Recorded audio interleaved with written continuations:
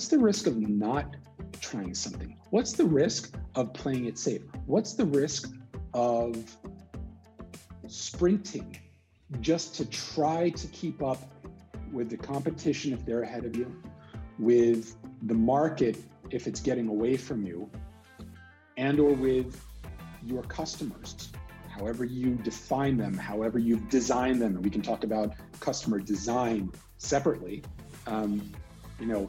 If they're, forgetting about you, or if they are, even worse than forgetting about you, is commoditizing you.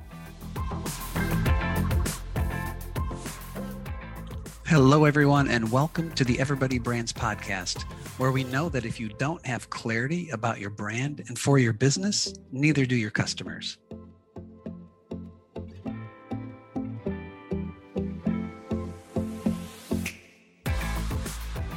Hey, everybody, welcome to the Everybody Brands podcast. Today, I'm so excited to have as a guest Andy Starr, who's the managing partner of Level C, an education program teaching principles of modern brand to business professionals. Andy co-founded Level C with international brand expert and author Marty Neumeier. Andy calls himself a provocateur for hire at the intersection of education, business, and brand. He helps clients outmaneuver competition and conditions in their markets, and he makes marketing, advertising, PR, and content work better, land stronger, and drive real results. He considers himself equal parts strategist, creative, and storyteller. And because he's a provocateur, you can understand why I invited Andy for a conversation about brand and business on the Everybody Brands podcast. So Andy, welcome to the Everybody Brands podcast from where you are somewhere in the world. Thanks, buddy. I'm still trying to figure out exactly where I am, but I've been told it's somewhere in southern Austria. So the mountains, the fresh air, the proliferation of beer and chocolate and amazing breads and cheeses kind of lend a hint, but that's where in the world I am right now.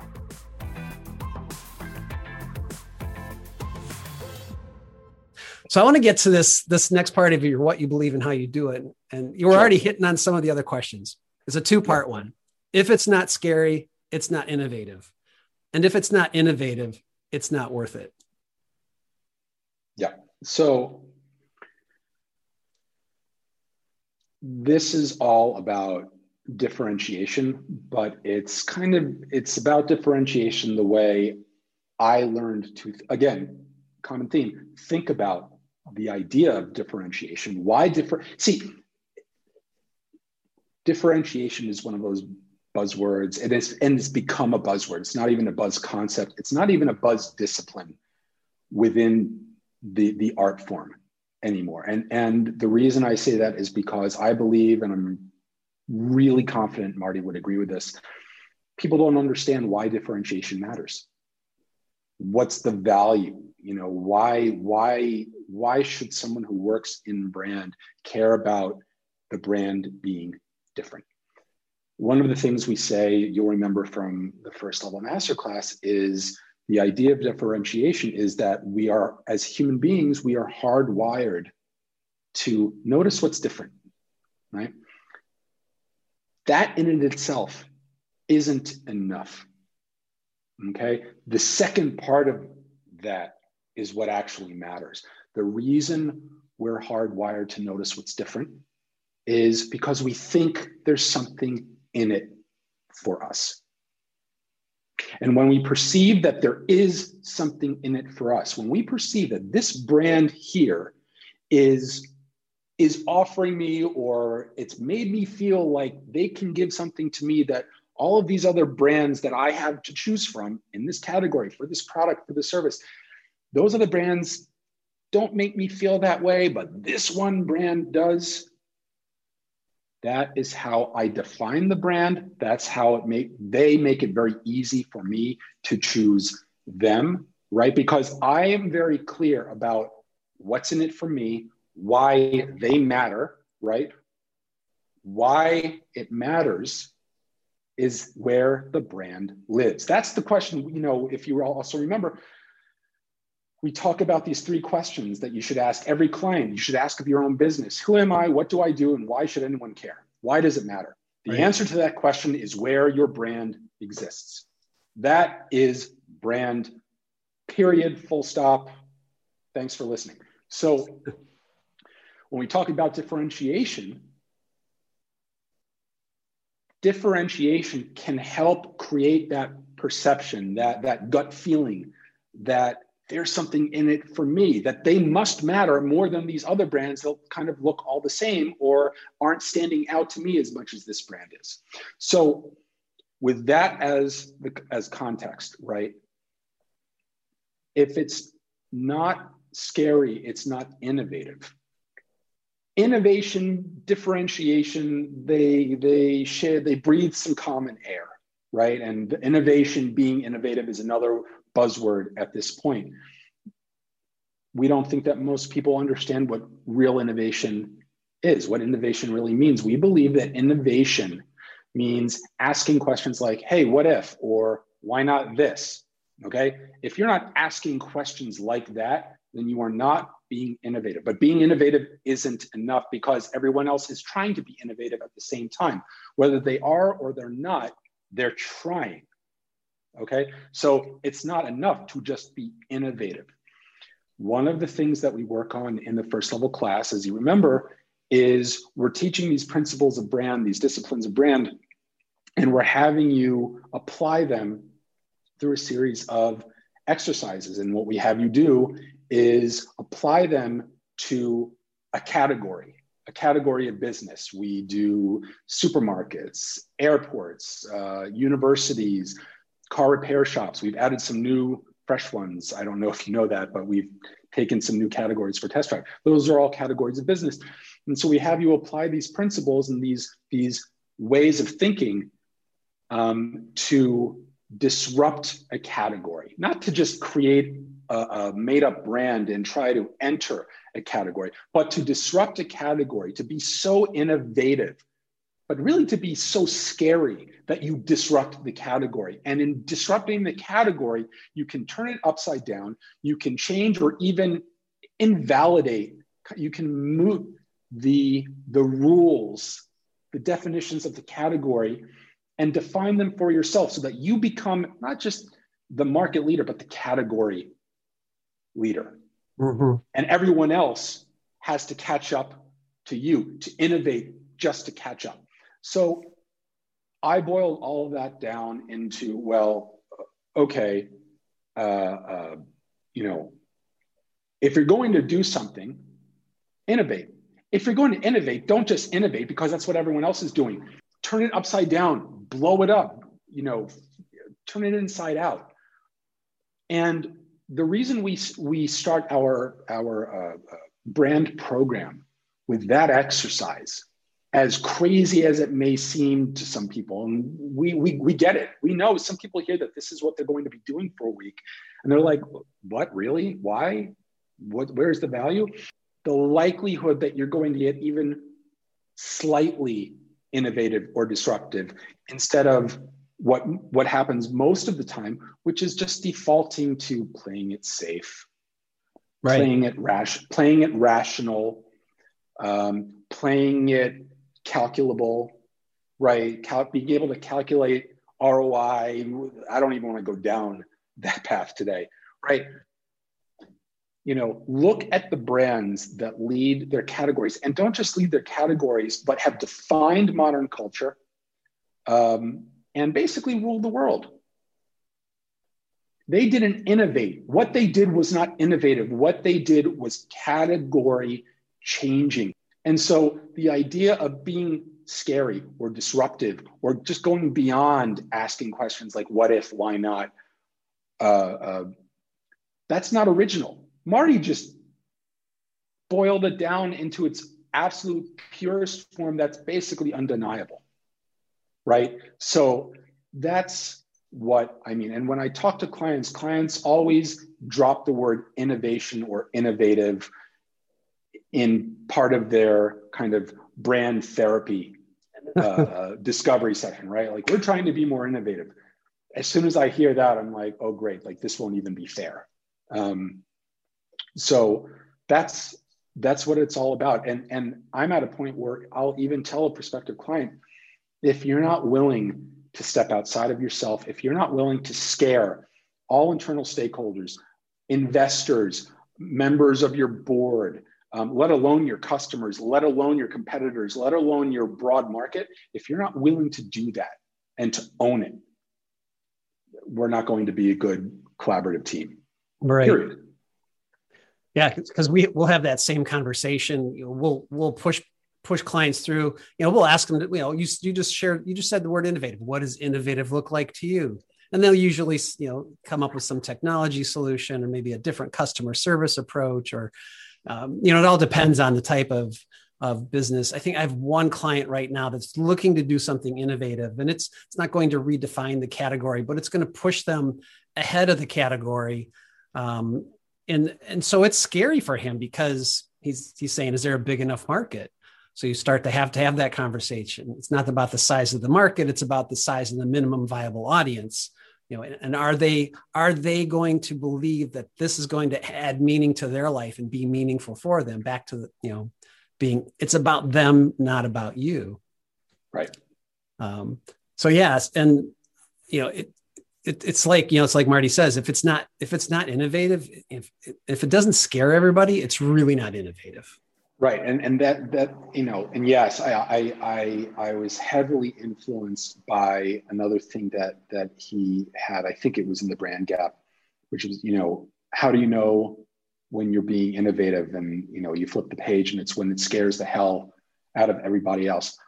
Oh, I mean, I've been merchandising that since I got into this business, and it's just dynamite, dude. And but again, you're right. Clients, internal teams, stakeholders, even internal colleagues, members on your own creative team. There's always a lot more fear about causing fear, right? But fear, I hate to get super nerdy and quote Dune, but fear is the mind killer. Well, it's the same thing. Fear is a business killer, right? If you're not prepared to take a risk, get out of it. Just go do something else, which is fine. But what we're talking about in this part of being, right, in this part of living life, trying to build a career, doing the things that we do, risk is a part of it, right? The first part of my career, the first half of my career was in finance. We dealt with risk, but through a very different lens. It was always about an exit, right? Working in finance, the thing you care about more than profits and returns on your investment are the exit, right? Minimizing risk. But risk is always going to be there.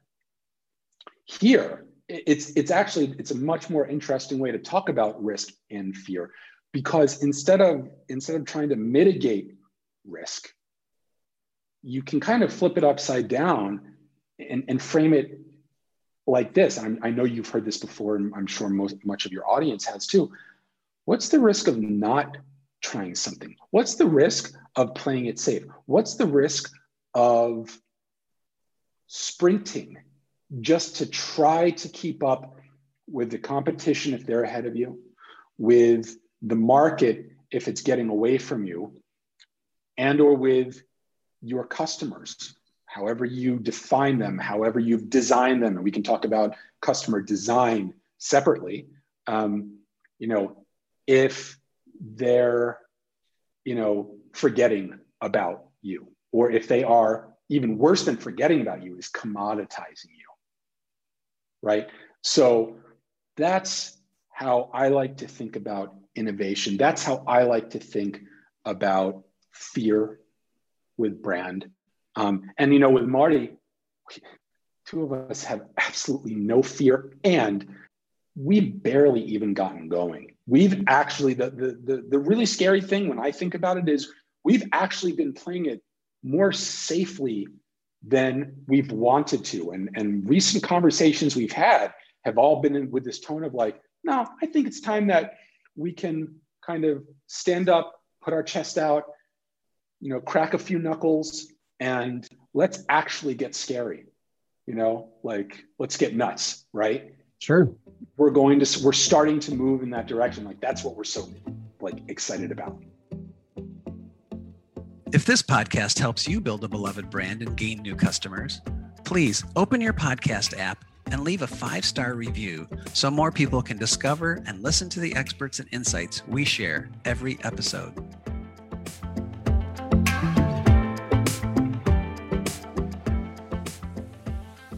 Yeah, no, and I'm glad to hear that because, we both see in the marketplace, people talking about brand. I mean, the company that puts your logo on stuff, they talk about brand. They talk about, but it's just buzz. It's just buzz. Nobody understands it. It's cool. It's great marketing. It's cool. Again, that has a role. And look what it can do for look what it can do for the business, for the bottom line. I mean, when I said before, if we did a fraction of the kind of marketing and buzz and noise and content and all the stuff that everyone else is doing, if we did a fraction of that, I don't even know where we would be, but it wouldn't be us. I'm the one who has to go to sleep at night feeling good, feeling wholesome, feeling, genuine and authentic about what we're doing, and that what we're doing is genuine and authentic and wholesome, right? So that's why we haven't done it. But, if we did, Jesus. Well, yes, I'm just thinking back. I mean, with you kind of operate, you're talking about this principle that I try to live by. Nothing. No, I just lost it. That always happens when people talk to me. Sorry. No, it's okay. It's my age, I think. Nothing to fear, nothing to lose. Like, I've got nothing to lose. It's just like, I'm at the point, I've tried a lot of stuff. I mean, 25 years and 30, it's actually like 35 years in this business, starting from a designer up to where I'm more of a strategist now. I've done a lot of stuff and I know what I like to do and what I'm good at, but I'm not afraid to talk to a CEO and say, look, if you go down this path, it's just not going to work. If they don't want to hire us, great. There are other people out there who will, who want that perspective. They want someone who's going to be able to say to them, no, that's a bad idea. Or they're going to want somebody who's willing to work with them as they've got their own vision for growth to help them achieve that. And that's such a critical part. The nothing to lose thing. I just want to say, I'm sure you're aware of this, but a lot of people in this space, especially in creative services, they tend to be more introverted, right? And we do a very short personality test. I'm super introverted. There's, I guess, a subset of the introverted population that is labeled highly sensitive. I am kind of a labeled, self-acknowledged, highly sensitive person. I am super introverted. And I understand, and I'm sensitive to the idea that introverted people can be even more naturally risk averse, right? And so the idea of taking risk, the idea of risky thinking, even just risky creative thinking, let alone risky strategic thinking, risky business planning, right? Can be hard. And a lot of folks in this space, they're constantly looking, almost desperately searching for ways to embrace risk and true innovation while still being introverted and being themselves, right? I get it. We don't need to get into that, but you said something that just made me think. The idea of having nothing to lose. If one of the reasons why Marty and I have been able to do what we've done, and why I especially have been able to do it with him, we're really a two-man band. period, is because I have always, for quite a while, I have had this mentality of nothing to lose. And I look at it this way, trying to be gender neutral, but it's just the way I frame it for myself. The guy with nothing to lose is more capable and more dangerous than the guy with something to lose. And that's the way I've looked at it and felt it for myself. And that is what has let me, with the master, put ideas to him that I've put to clients, that I put to agencies I work for, and who were just like, you're insane. And he's just like, yeah, no, that's cool. It's the way I got, that was my pitch to him. My pitch to him to try this, to build this with me. His response was, through his entire career, people had thrown ideas at him to try to get him to collaborate with him. And this was the best idea anyone had brought to him. And when he said that, I like almost just started crying in front of former colleagues. And so, but it was because I went into that conversation with him, and everything we've done since, and everything we're going to continue to do, I go into it with that mentality of, I have nothing to lose. Is that 100% actually true? Yes and no, but it's how I command my brain and my heart and my gut to lead, right? And I follow. And it was through that lens of, I have nothing to lose. That makes me more capable and more dangerous than anyone else in our space who I am just going to assume feel like they have something to lose. Yeah. Period. Yeah, I completely agree. And as you were talking through that, the first part of that phrase hit me. It's, I have nothing to prove. And so therefore I have nothing to lose. I mean, you've proven yourself. Again, these ideas, this whole perspective, not only on brand, but on business and on leadership, just shows that, it's valid and people will buy into it. You've proven it. And so there's no need to prove it anymore. There's nothing to prove.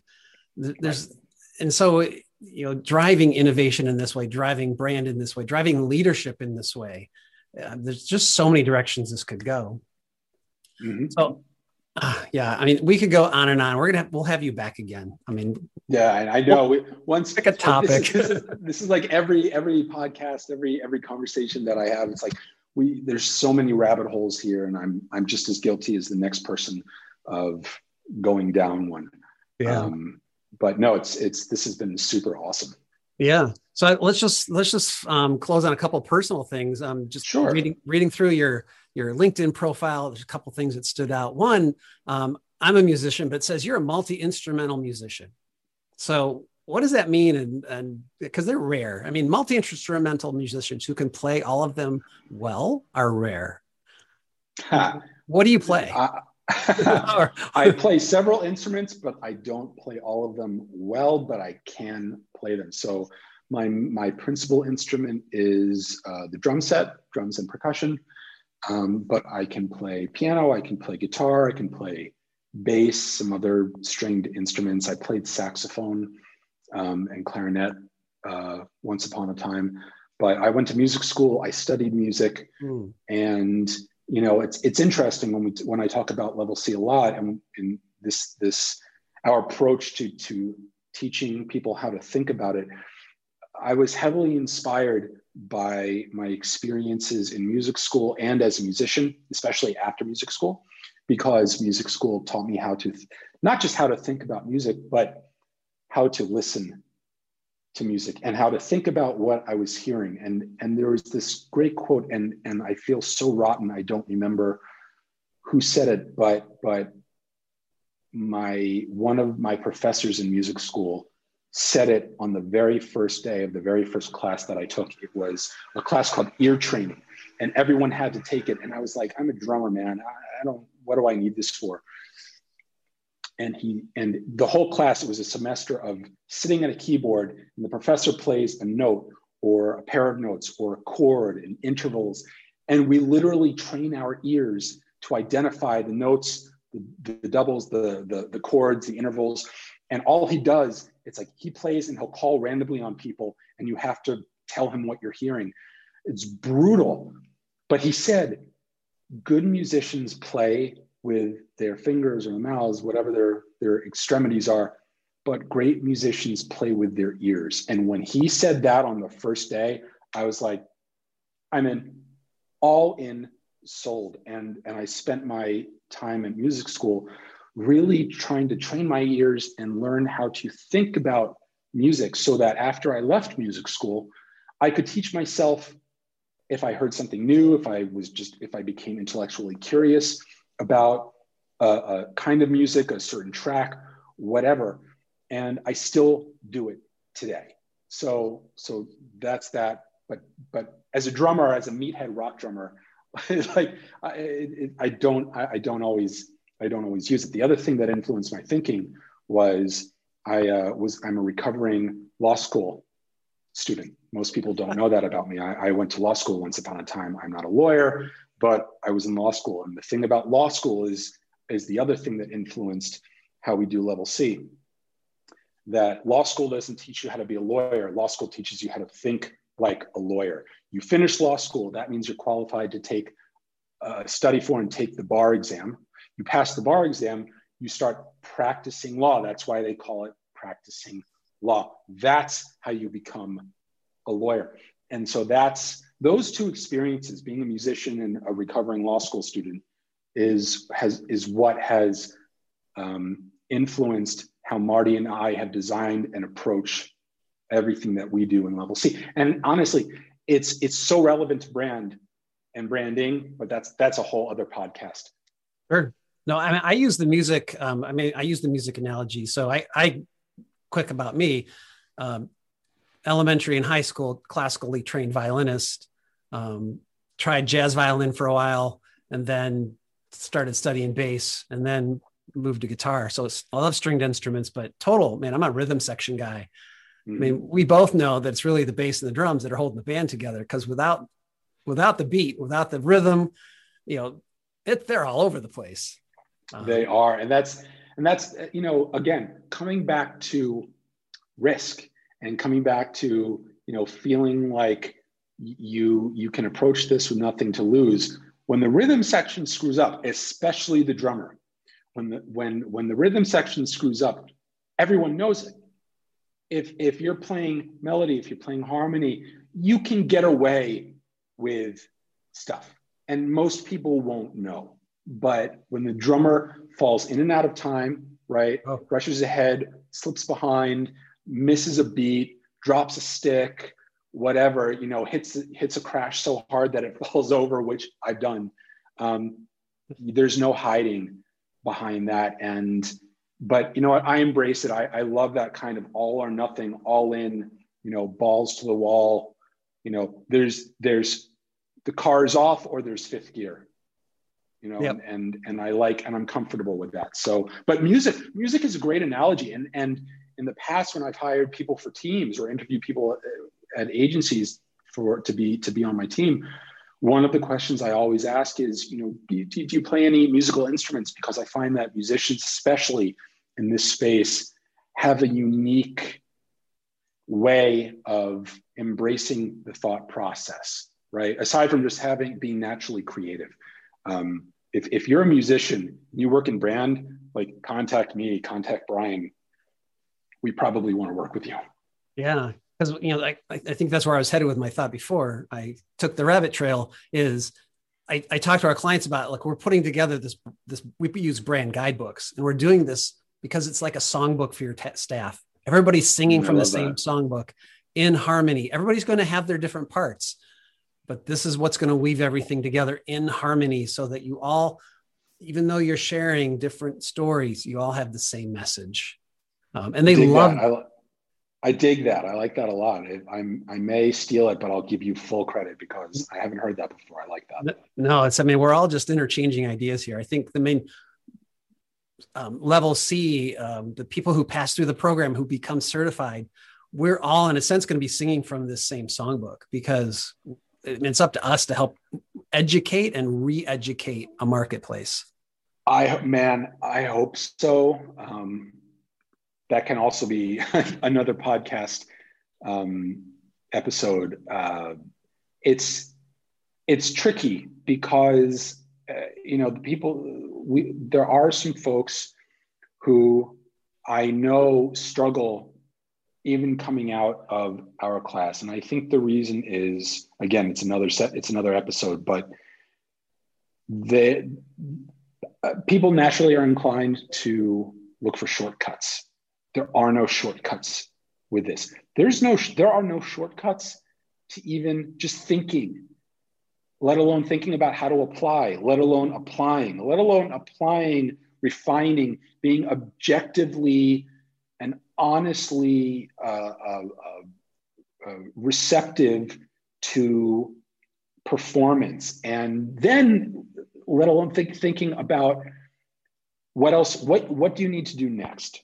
Do you need to take a step back? Do you need to revisit a concept? Do you need to kind of roll up your sleeves and just focus on one thing or another? I don't know, but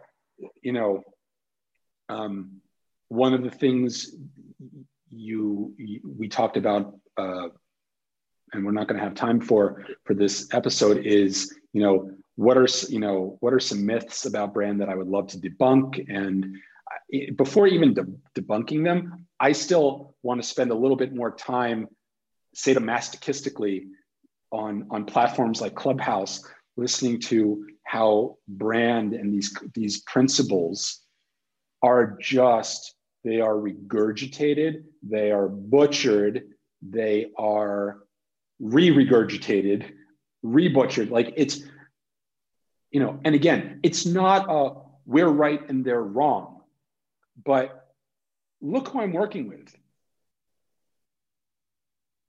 Yeah. Like, I'll stop short of saying we're right, they're wrong, but I will say I'm really confident in the value, in the utility, in the relevance, and just the nuclear power of what we think, what we teach, and what we use on a daily basis. I'm I'm unwaveringly confident about that, right? So totally. Yeah. No, don't get me started on Clubhouse. No, I see the same thing on LinkedIn. And it gives you confidence. It's giving people like me confidence too. I mean, I have so much more confidence. I'll add a 0 to a project, number, just because, or straight up, or I'll add, a 10 followed by 4 zeros to a project number, just because I feel more confident now. We talked about fear earlier. Without fear, without risk, there would be no need for courage at all.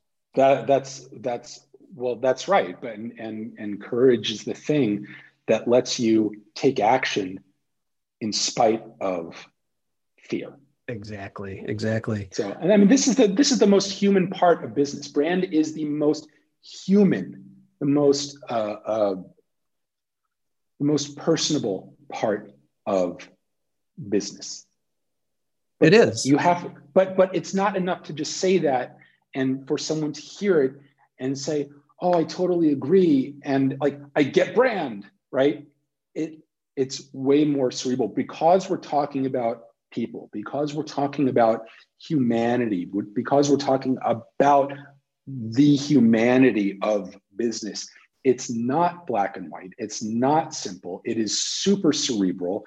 It's psychological. Like if I could go back and do one thing over again, I would have majored in psychology. I would have kind of delayed music school and either gotten a master's or even gone as far as getting a PhD in psychology, consumer psychology, consumer behavior, because this is all a game not of creativity or of anything else. This is all about people and psychology.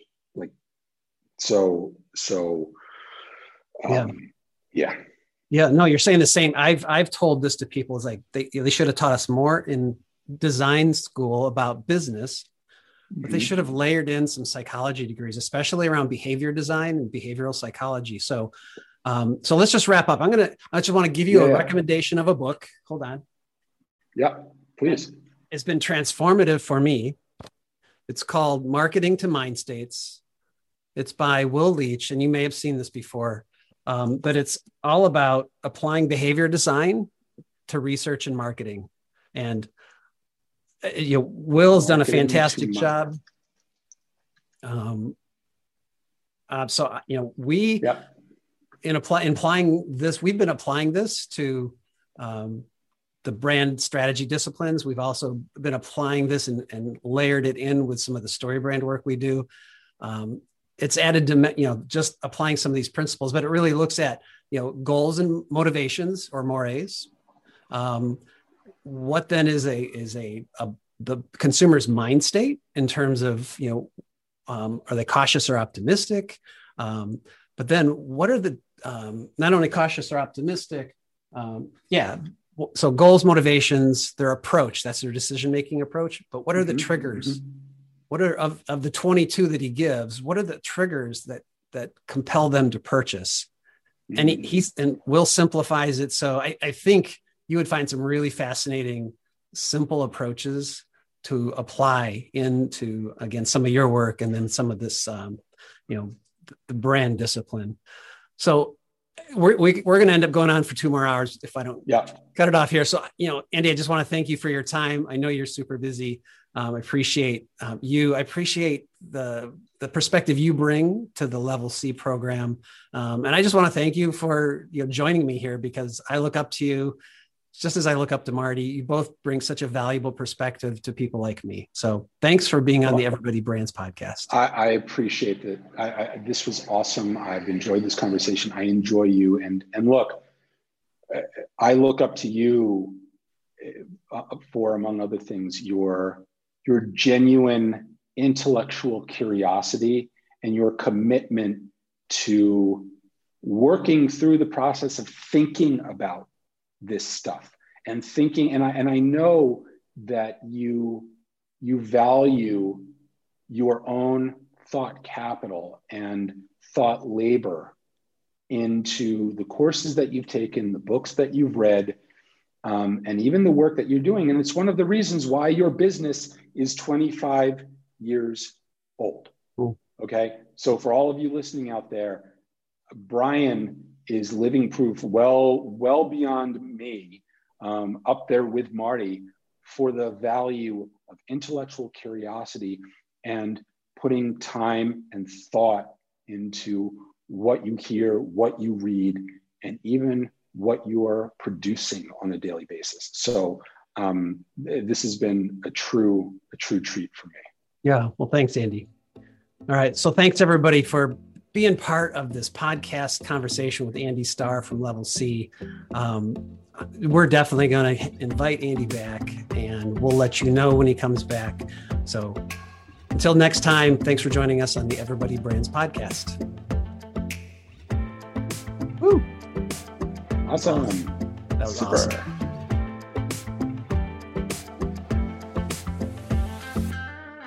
If this podcast helps you build a beloved brand and gain new customers, please open your podcast app and leave a 5-star review so more people can discover and listen to the experts and insights we share every episode. Music from this episode is the track Wrong by Dan Hennig, found on youtube.com/audiolibrary/music.